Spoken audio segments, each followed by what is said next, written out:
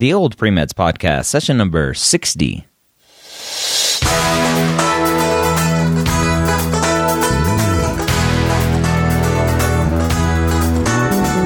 You're a non-traditional student entering the medical field on your terms. You may have had some hiccups along the way, but now you're ready to change course and go back and serve others as a physician. This podcast is here to help answer your questions and help educate you on your non-traditional journey to becoming a physician. Welcome to the Old Pre-Meds Podcast. My name is Dr. Ryan Gray, and I am the host of several podcasts on the MedEd Media Network, which you can find at mededmedia.com. That's MEDED media.com.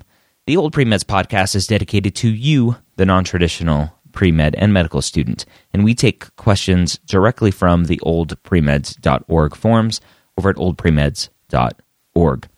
Today's question is from a non-traditional student, shocker, who's 30 years old with a professional background in pharmaceuticals. And she, I believe we'll say she, is looking at changing and committing to medical oncology. She says, "Hello, fellow non-traditional students. I am so happy to have found this community. I am 30 years old with a professional background in pharmaceuticals, formerly a QC chemist and currently an oncology R&D project manager, and an academic background in microbiology, a BS with a 3.3 science and a 4.0 non-science, I'm assuming. 3.3/4.0 is how she wrote that, and business MBA 3.8/4.0. Or maybe it's a 3.3 out of 4.0. Maybe that's what that is. All right, she says fairly recently, difficult life experiences have helped align my priorities and have increased my desire to help people who are suffering. Because of my interest in solving complex problems, my desire to aid people in life and death situations, and my passion to contribute to a relatively nascent scientific field, I believe that I can best serve patients as a medical oncologist. Although I really enjoy my current job, I feel a strong urge to contribute to the enrichment of patients' well-being on a more intimate level. My goal is to decide whether or not to commit to the medical school route by the end of February. To aid in this decision, I have spoken to a NICU resident, and if you don't know what NICU is, it's Neonatal Intensive Care Unit, and an oncology fellow, and am setting up time to shadow physicians. I am also trying to better understand what would be required for me to be a strong medical school candidate. I would apply in 2018. Does anyone have suggestions they'd like to share? I believe I'd need to take some classes to boost my undergraduate GPA and would need to attain a very strong MCAT score and would need to start volunteering in a clinic. I want to be sure that if I apply to medical school in 2018, I will be seriously considered so I can start my training as soon as possible." All right, so here are my thoughts.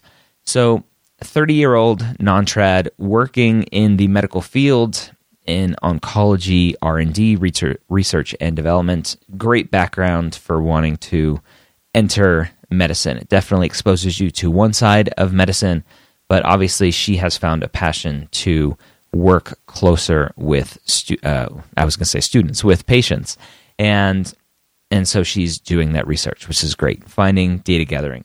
I would be wary of talking to residents and fellows and medical students, really, about their experiences. You're talking to them at the worst possible times in their life. The fellow, maybe not so much, but the fellow is a little bit less stressed out, but the resident is going to be super stressed out, probably not liking life, and maybe might not have the best advice for you. Again, medical students as well, going through a tough time in their life.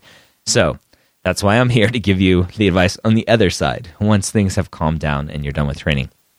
So yes, if you are interested in that, the best thing to do is go and start shadowing physicians. Talking to physicians is great. You're going to get some one-off experiences and their points of view, but until you experience it yourself by shadowing and seeing and observing and getting a sense of what it's like to interact with patients, that's going to be the best tell for you if you're going to like the life of a physician. So that's where I would focus most of my time at this point, is trying to shadow. And yes, as you said, volunteering is very important, getting that clinical experience, being around patients and interacting with them, making sure you like being around sick people is very important. So those two things, clinical, volunteering, and doing some shadowing, which is not typically considered clinical experience.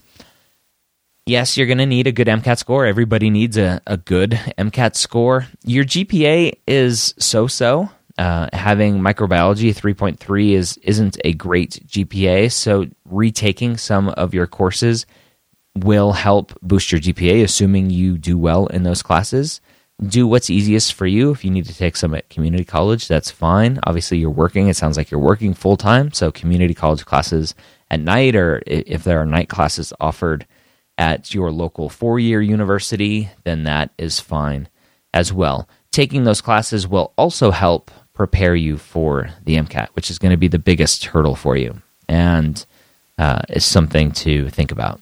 So, some things: shadow, definitely. Make sure that this is right for you. It sounds like you like your job as it is now, so it's not, I guess, the end of the world if you don't get in, but I would assume that if you're going down this path, that you have decided you want to be a physician, and even if you don't get in your first year, you're going to figure out why you didn't get in and reapply. And it's nice that you like your job and can continue in it and make money and support yourself. But once you go down this path, my assumption is that you continue down this path and try to get in somewhere where you can. All right, that's all I have for you. I hope that helps and makes your decision even easier. I would love to hear your feedback. If you have any, you can go post in the oldpremeds.org forums. Shoot me an email, ryan@medicalschoolhq.net, or however else you want to contact me. I can be found in a lot of different places.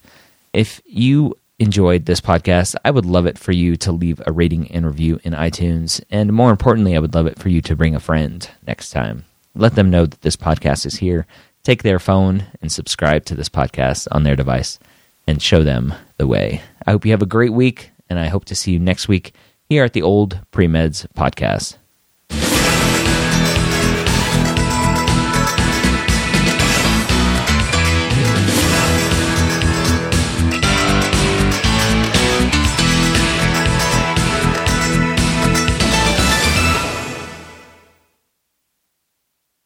Don't forget to check out all the other podcasts that we have to offer at mededmedia.com.